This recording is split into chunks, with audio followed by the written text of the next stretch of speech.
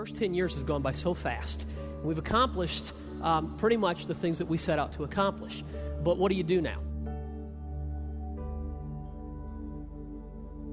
We're going to go after really planting churches. We're going to go after trying to reach more people than we could reach just having a bigger sanctuary. We're going to try to get more people involved in ministry than ever before. And we're going to make the next 10 years, this decade, about spiritual growth. And that's what our hope is, and that's what our desire is.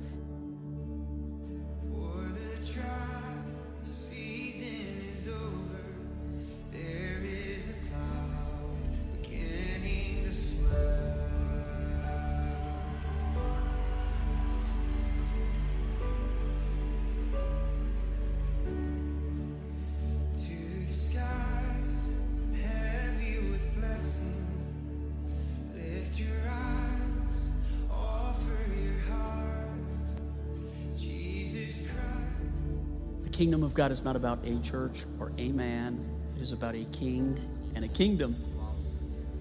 And how do we grow his kingdom is what this whole thing has been about. The things that I want to do here, I feel like the Lord is saying, I'm going to let you do them. You were obedient to me, and I'm going to give you back something that you've waited for a long time. I'm super duper excited. The vision that I have and the hope that I have. Our best days are in front of us, and I'm about to rip it like I never have done before as a pastor.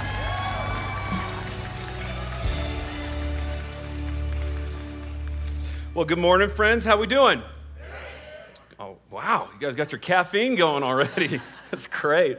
My name's Jake. I get the pleasure to serve here on the team, and I want to welcome you. I want to welcome everyone joining us online as well. Our Parker campus is meeting at the same time.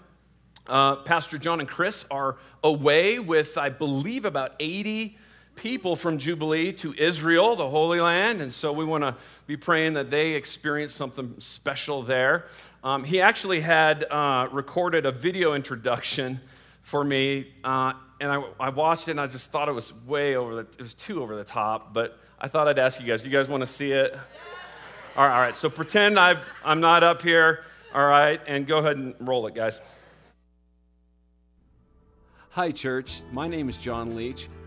I'm the lead pastor of Jubilee Fellowship Church in Lone Tree, Colorado. I'm away in Israel right now, but I haven't forgotten about you guys. This morning, we have someone on staff that I've asked to speak. He's a good friend of mine. I look up to him. He's inspiring, good-looking. He's not an author of a book, but he could probably write a book. Anyways, I'd like you to welcome this morning your friend, my friend, Pastor Jake Wood. I told you, it's too over the top. Come on. We can't have fun in church, right? Church that plays together stays together, amen? Pastor John, this last week asked me to wrap up our series here. We've been doing a series called Jubilee, if you didn't see the video. And what we've been doing is talking about some of the characteristics or some of the flavors, the pillars of what makes Jubilee. And I'm pretty honored today to talk about what we're going to talk about, because if you've come to Jubilee, even for a short amount of time, you know that one of the things you witness here, or that you partake of, is grace, right? Yeah. And it's such an amazing topic, and yet it's so broad, too. A lot of times we even have different definitions of what grace is, right? Check this out. Okay, on the count of three, you just shout out your definition of grace, okay? 1, 2, 3. See what I'm talking about? Undeserved favor, love. Right? Like, it's so broad, and yet it's so powerful. But here's the danger. I was thinking about it this week, is sometimes as a church, we read about grace, we sing songs about grace, we talk about grace, and sometimes the danger is that it just becomes white noise. There's a mausoleum. It's built in Reni, Italy, and it was built 1,500 years ago by a Roman emperor. He built it for his sister. If you went there, the building is not special. It's in the shape of a cross, but what makes it really special is there's a mosaic on the ceiling that's huge. And if you saw pictures of it, literally your jaw would drop. Some famous and well-known historians will say that it is the most artistic mosaic that exists in the world today. Billions of pieces make up the starry sky, and at the center is Jesus as a shepherd. But if you went there after seeing pictures and walked in there, it'd be completely different. It's dark, it's damp in there. The only natural light comes in from the sides, and it's so crowded with people that you can't see anything. You walk in, you're like, okay, all right. But if you were to stumble around the back wall, there's a little box. And if you found that box and you were able to drop a coin in this box, for 20 seconds, the mosaic would light up. And people literally gasp at this. And then poof, the lights go down. I feel like sometimes when we walk in as a church and we are ready to hear and talk and discuss about grace, it's like walking into that mausoleum and we go, okay, all right, this is it. But I hope that this morning we can drop a coin in and God would turn on the light. Because I know this. If you get this, it will change your life. It's changed my life. So I want to pray, and then we're going to dive into a story Jesus told, and it's a familiar one. It's one you've all heard, and hopefully God's going to really open our ears and our hearts to something special. Let's pray. God, this morning we don't want some fancy, pithy, Facebook, Instagram quotes. We want you. And so we make space, we make room, we turn on our ears, God, and open our hearts. In this room, God, there are all kinds of walks of life, and we all come in from different places, God, with different stories. But God, I pray that you would speak so much that it would change us, that we'd walk out of here a little rattled, a little changed. God, your love never changes, but God, may it change us this morning. In your name we pray. Everyone said? Amen. Amen. So I'm going to do what every good communicator will tell you never to do. Okay? I'm going to give you all my points right up front, okay? Or at least a majority of them. So if you got your notes, pull them out. Here we go. First point, grace is a gift. Okay? Repeat that after me. Grace is a gift. A gift never valued is never used. A gift never valued is never used. And lastly, a gift never used can never be shared. A gift never used can never be shared. I remember 20 years ago, I first got married, and someone gave us a gift for Christmas for me, and it was a hydraulic car jack. Have you seen these before? They're like 200 pounds, and I had no idea what it was. First of all, who gives a hydraulic car jack as a present to someone? I wanted to say, do you know me at all? I do not work in a car at all. I barely know how to run it in the inside, let alone under the hood. And so you know what happened to it? It sat in my garage for 20 years until I had a mechanic friend come over that was working on my car and was like, oh, you got one of... Lifted up the car in like 5 seconds. I was like, that's what it is. Grace is a gift. If you don't know the value of something, you'll never use it. And if you never use it, you're never going to be able to share it.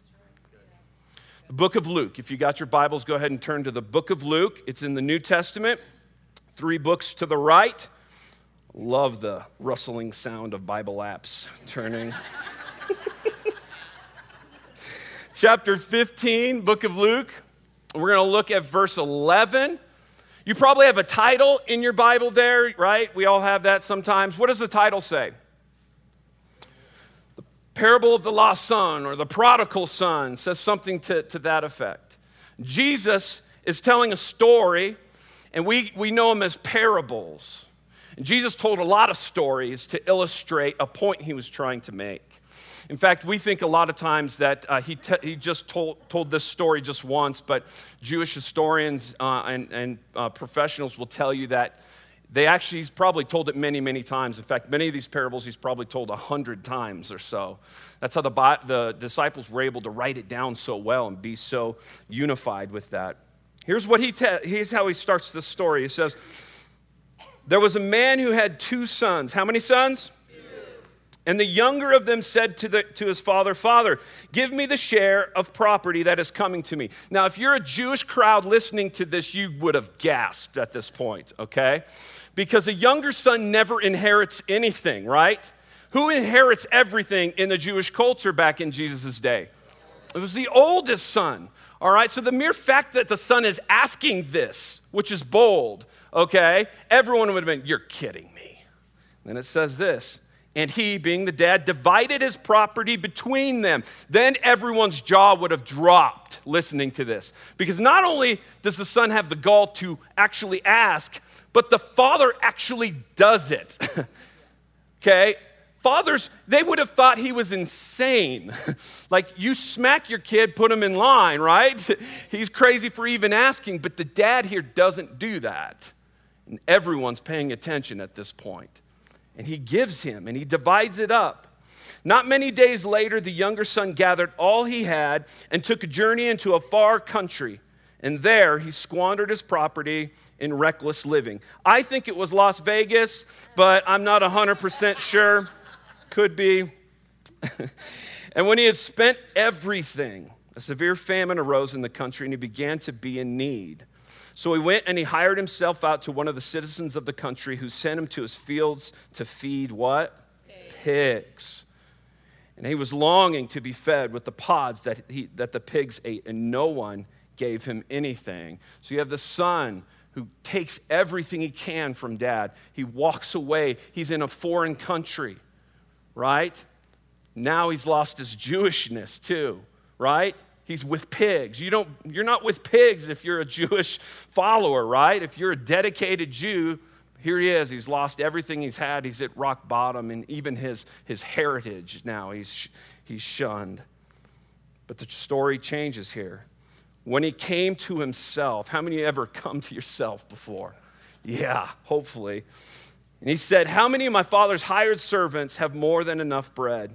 But I perish here with hunger. I will arise and go to my father, and I will say to him, Father, I have sinned against heaven and before you. I'm no longer worthy to be called your son. Treat me as one of your hired servants. And he arose and came to his father. But while he was still a long way off, his father saw him. How did the father see him? He had been watching. He had been looking. He had been waiting. And he felt compassion, and I love this, and ran and embraced him and kissed him. And the son said to his father, goes through the memorized lines here, Father, I've sinned against heaven and before you. I'm no longer worthy to be called your son. But the father said to his servants, bring quickly the best robe and put it on him, and put a ring on his hand and shoes on his feet, and bring the fattened calf and kill it, and let us eat and celebrate, for this son of mine was dead and he's alive again. He was lost and is found. And they began to celebrate. And I believe the Greek word for that is partay. So here you have this son who takes everything he can from dad, goes off, squanders it all, comes to himself and says, I could go work for my dad and live a better life, and decides to go home. Dad sees him, runs out, embraces him, and throws a party for him. When we talk about grace, a lot of time we want to start the story with who? Who am I? What do I bring to the table, right? What is my story? But I don't think that's the right place to start when we talk about grace, and I think we're going to learn that today. But I need some help. Can I get a volunteer to bravely come up here just for a little bit? Anyone?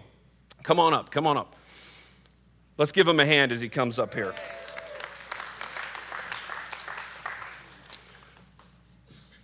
What's your name so everyone knows? Reza, R-E-Z-A. What? R-E-Z-A, Reza. Reza, right? Yeah. I said it good? Okay. Reza, are you an artist? Not sure. Okay. Come on over here. I'm going to give you this. Can you do me a favor? And in the box, draw God. Okay. You only have 10 seconds, no pressure. As best as you can, okay? Okay. Now, I said draw God, not write God, but okay. Come on over here. Come on over here. I'm going to... Okay, raise as best as you can over here. Draw God.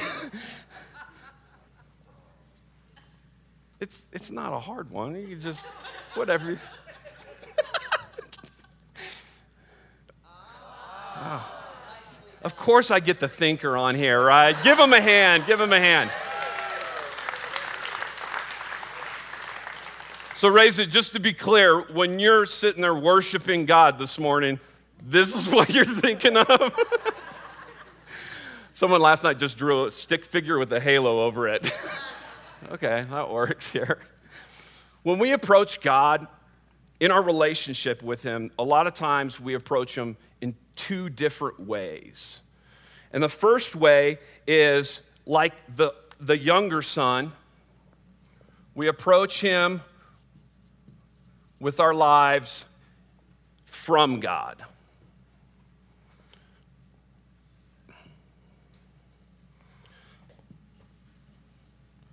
You say, what do you mean by that? The younger son approached dad, right? And he said, what have you done for me lately? Come on. I need something. What can you give me? And before you say, oh, that's not me, I don't approach God that way, we do it all the time. We say, God, I want a healthy family. God, I want to be successful. I want a good paying job. God, I want a good home life, right? I want pleasure. I want to feel good, God. Can you provide this for me? Can you give this to me? God, more, right? And so when we approach God, we come just like the younger son and we go, can I have? Now, question, church, are these things bad things? No.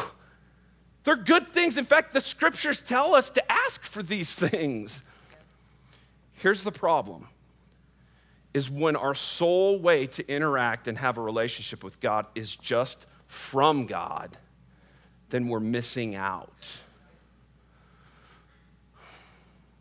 All of these things are good. But if we come to the Father and replace the relationship with the Father's gifts, with the Father's blessings, then we're missing it.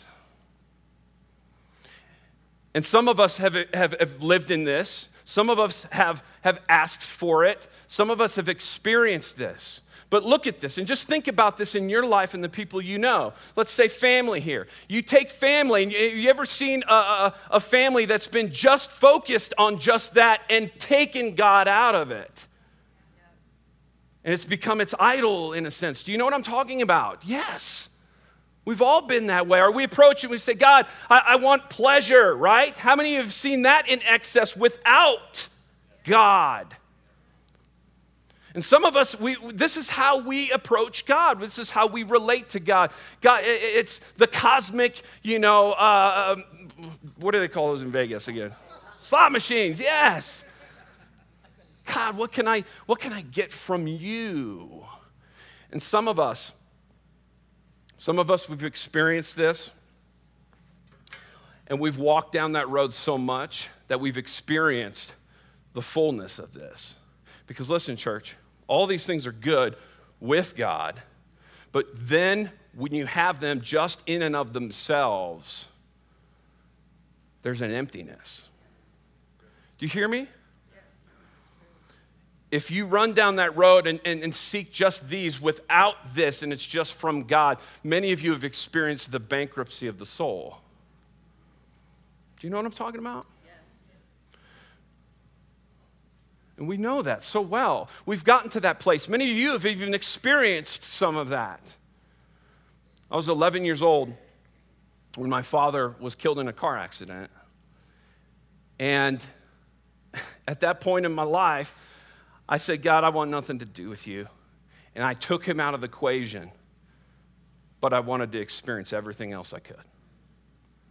And so I took. I want to feel good, God.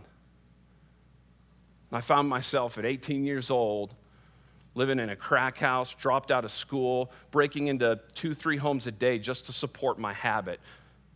Meth, LSD, you name it. I remember one night sitting in this house, and a Pearl Jam song came on. It was called Nothing Man. I couldn't even cry. Nothing Man could have been something. Nothing Man. And a lot of times I come to God in that space just like he did, and he goes, what, you don't even want me anymore. Why would you want me? Look at this.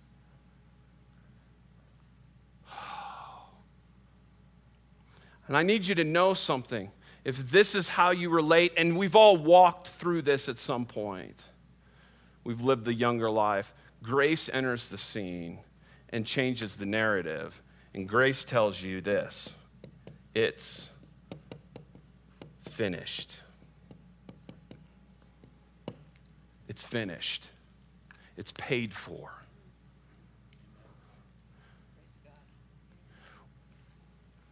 When God looks at you, if you've asked Jesus in your heart, if you've experienced the life-giving life that comes from what Jesus did on the cross, God doesn't see your brokenness and everything you searched for. He sees Jesus Christ. And he goes, it's paid for. It's finished. Come home, son. Come home, son. Come home, daughter. You know the crazy thing? Think about this. Did the son ever change his mind in the story? Think about it. His relationship and how he postured himself towards God was, God, can I have? Father, what can I have from you? And then he came to himself and he goes home. Did he actually change his mind? No, he didn't.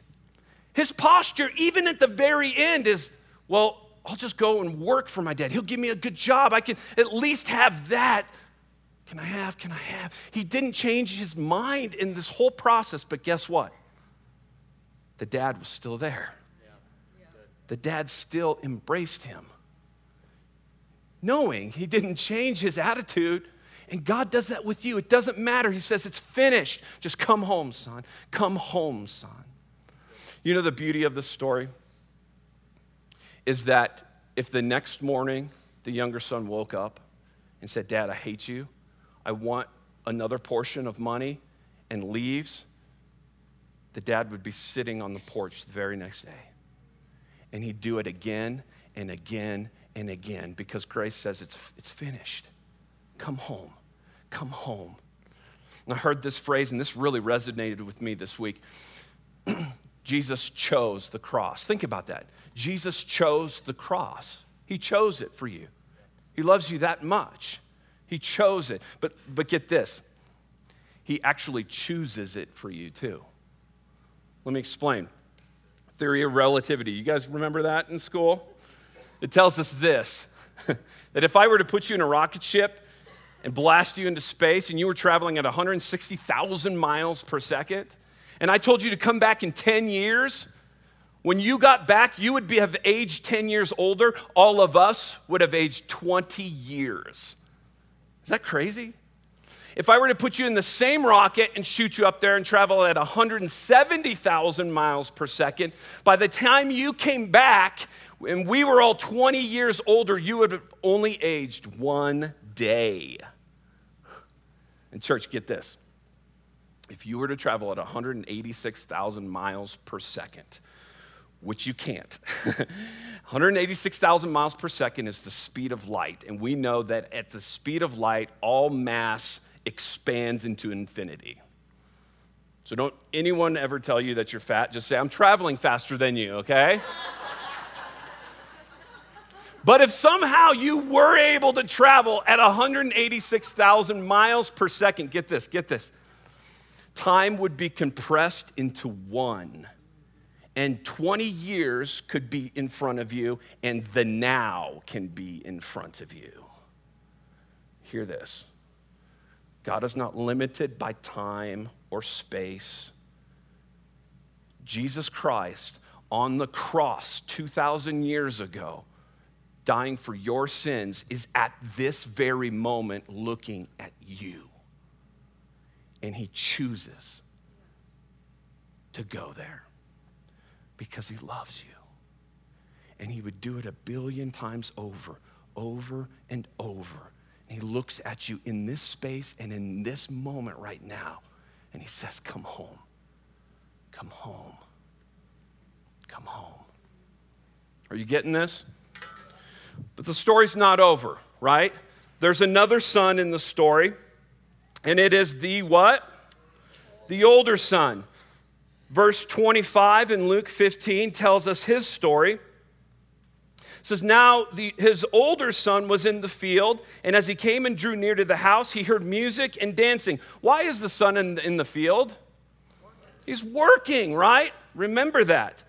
And he called one of the servants and he asked what these things meant. And he said to him, your brother has come and your father has killed the fattened calf because he's received him back safe and sound.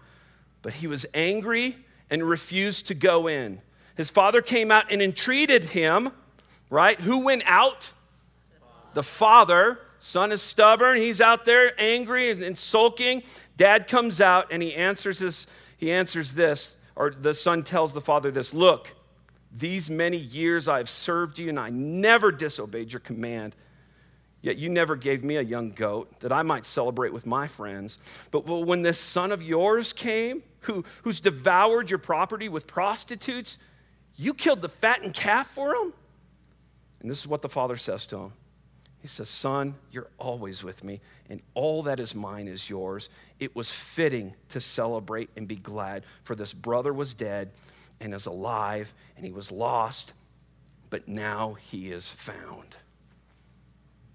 The second way we approach God in relationship many times is from God, but then it's also what I call for God. And we give into this symbol and we say, God, I'll serve you. God, I'll give for you. God, I'll read my Bible. I'll pray. I'll evangelize. I'm not going to spell that, okay? So you know what it means, right? Listen to what the son said, his response. Look, these many years I've served you. I never disobeyed you. God, Father, I want to do this, I want to do that, I can do this. How many of you have grown up in church before? Yeah, a lot of us have experienced this.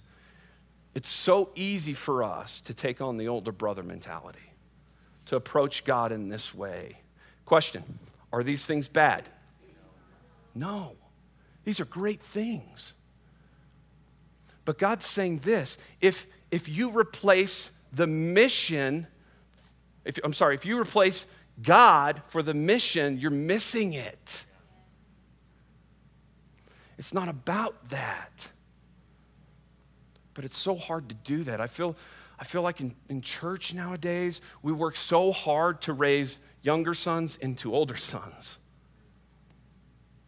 And we get so tired. Do you know what I'm talking about? Here's a good litmus test. If you're questioning and figuring, like, do I do this? So do I do this at all? Here's the question. When you sin, in the middle of your sin, what do you think God thinks of you? Think about that. In the midst of your sin, right in the middle of it, what do you think the Father thinks of you in the middle of it? And if these thoughts start coming to the head, like, I think you'd be ashamed. I think you'd be like sad, frustrated.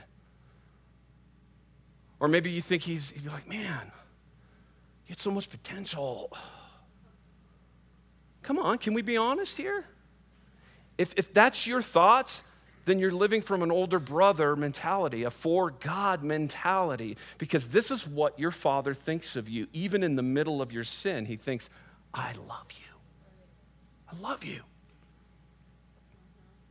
And there's nothing you could do that I'll love you less, but church, there's nothing you can do that I could love you more. I just love you.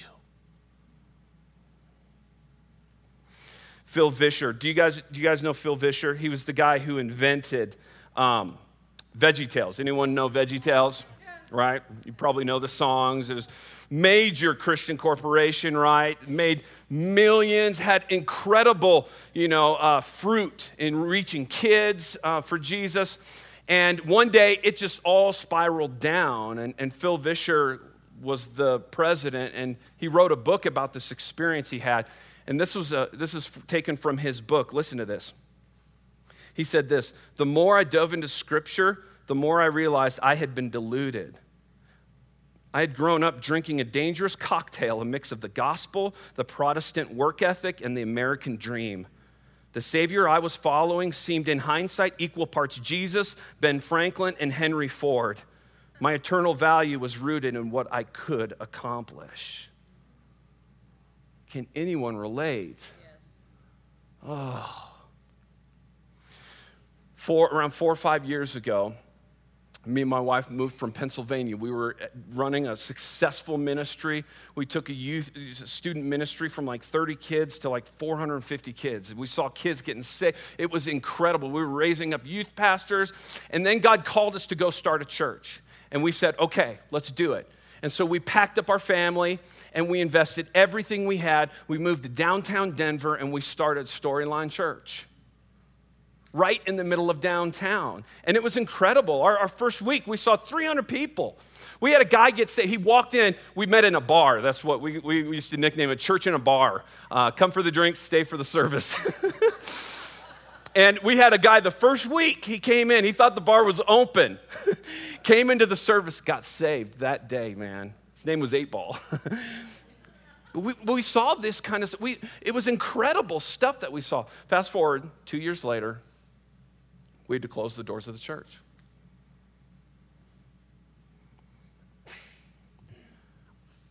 To this day, I can't give you the why. To this day, I don't understand. It was clear God called us to do this. Can I tell you a little bit of what my prayers were at those times? God, I left everything. I picked my family up. We sacrificed. Not only did we give money, I gave up my time. God, do you see what we've done here?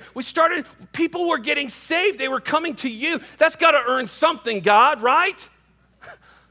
Like, I need a patch. Give me something. And many times, we have this approach. God, come on. I give to you. I want to serve. God, I watched all the Left Behind movies. Even the Nick Cage one.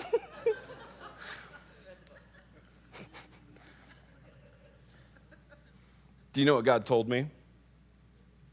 One day I was praying and I didn't get a clear answer. God didn't say, well, here's why.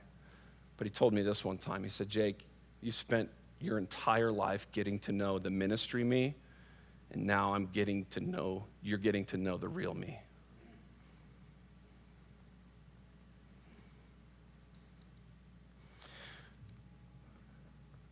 This is a hard one to come through, guys.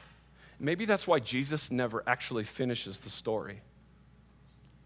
Maybe that's why he never resolved. Like the younger son, we see some sort of resolution, but the older son, we're just left with this idea that he probably stayed the same. He probably kept going on with what he was doing.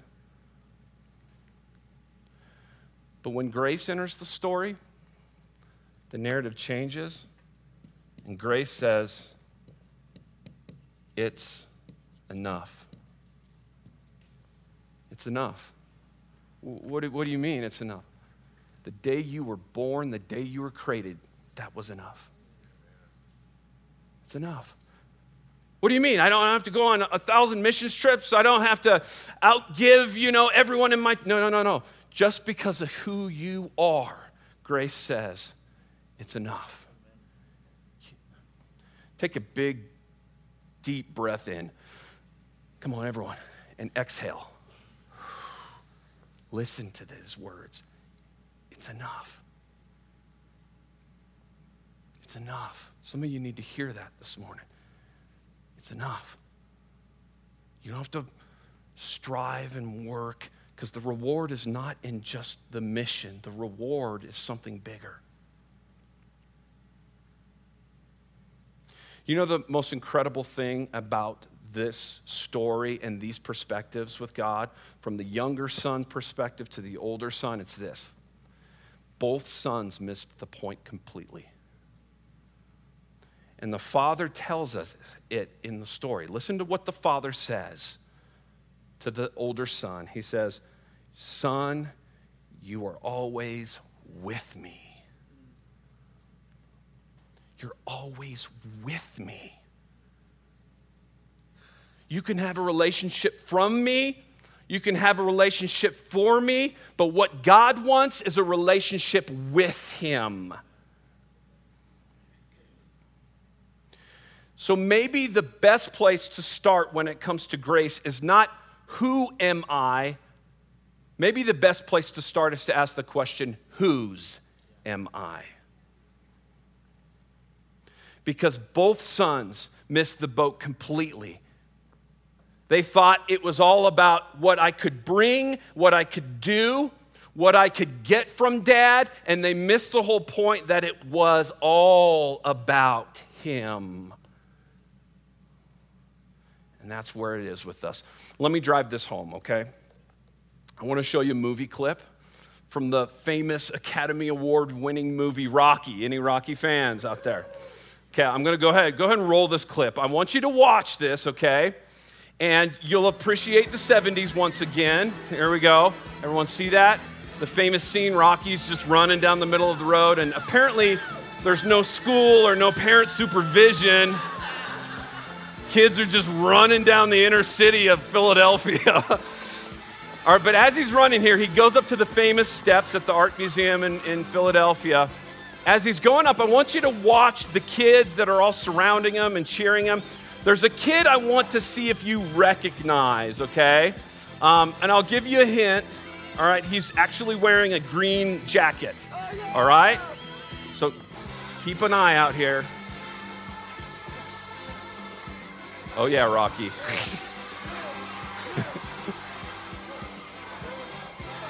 All right.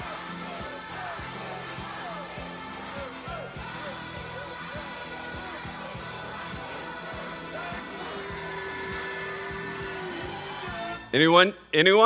Do you recognize that person? Oh, okay. I'll slow it down for you, and I'll even highlight it, okay? We'll zoom in on it. Go ahead. Let's slow it down a little bit. The very end there, green jacket.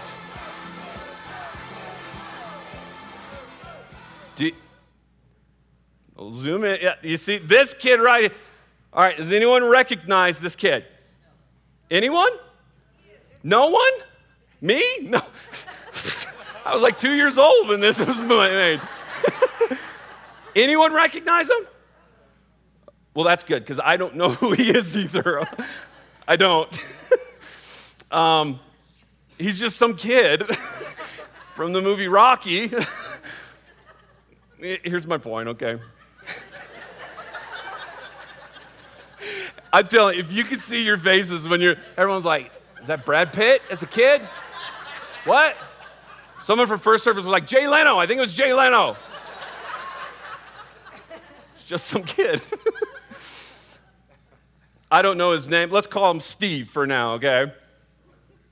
If you were to meet Steve now, I bet the conversation would probably go something like this. Hey, have you seen my movie? Right? If that was you, would you not say that, right? Steve probably has 50 copies of Rocky in his house, right? Just giving them away. Hey, check out my movie, man. Very end part there, the steps, you know. Like any new person he meets, hey, check it out, Rocky. It's my movie. Question, church. Is this Steve's movie? Whose movie is this? It's Rocky's. Who's the main character in Rocky? Rocky. What is Steve? He's just a guy playing a part in the movie Rocky. Sometimes I think, church, we get so caught up in who for us that we make our story the main story. Are you with me? It's not our story. The greater story is his story, and we get to play a part in it. And when you talk about grace, when we put wheels on it, when we actually flesh this thing out, it always starts with asking the question, whose are you? Because when you understand whose you are, then later you'll discover who you are. It's finished. It's enough. Some of you just need to breathe this in this morning. Just take it in. It's not what you can do. It's not what you've done in the past. God just loves you. He just loves you. And he'd do it over and over and over again. I don't care how ashamed you are. Church, if Adolf Hitler on his deathbed would say, Jesus, I want you. Forgive me of all my sins. Everything evil and despicable that he ever did in that moment would have been put on Jesus Christ. And he'd see him and say, my son, come home. That's powerful. That's grace. And it's not something you learn. It's not a song we sing. It's something you put on every day and you live out. Because grace is a gift. If you don't know the value of a gift, you'll never use it, church. And if we never use it, we'll never share it. We spent 20 years as a church building this. But if it just becomes a slogan, if it just becomes a time when we sing a song about amazing grace, then we've missed the point. Do you know what I believe, church? I believe the next 20 years are going to be greater. And not because of us, not because of the church staff, because of you. Because grace lived out through you. The world will see and the lights will come on and they'll go, oh my word. This is beautiful. I want to be a part of this. Do you want to be a part of this? I hope so. I hope so. Let's pray.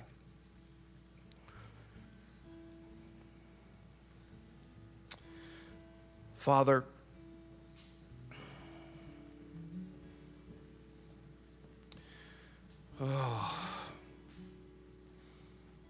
Jesus, we need you. We're so lost without you.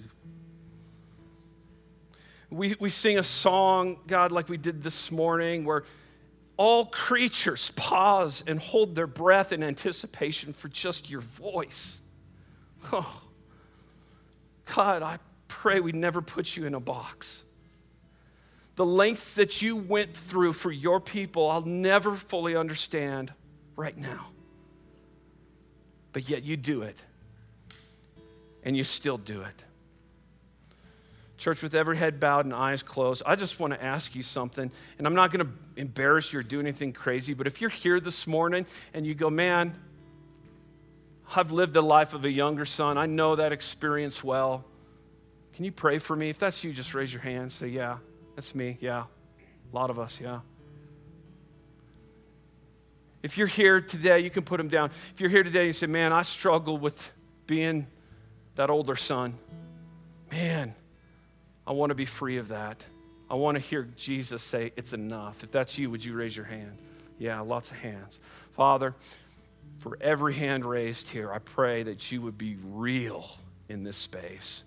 That it would be more than just a feeling, an emotion, but God, something in our heart would transform, God, and it would change our thinking. It would change how we react to other people. It would change how we work. It would change all of it. And God, it's not about striving and it's not about what we get from you, God. We want to come back to the beginning where it all started with you. Light a fire in our hearts for you, God. You give good gifts, God, but we don't even want that. We just want you in this place right now. May this mark us. May this identify us as believers and as a church. Give us strength to walk this out so the lights would come on, God. In your name we pray. Everyone said, amen. Would you stand with me? I know the temptation as we close here is to exit, and I'm going to invite you to do something here. We're going to close with one song of worship, and I just want to encourage you to just make your space holy where you're at. Do you know what holy means? It means set apart. I know you're sitting in a church. This could just a random building if you think about it, but it's more than that right now in this place because God's here. And so as we close with this last worship song, get with the Dad, get with the Father. He wants to be with you this morning. He wants to just be present. Let him. Give him that space. Can we do that? Come on, let's worship.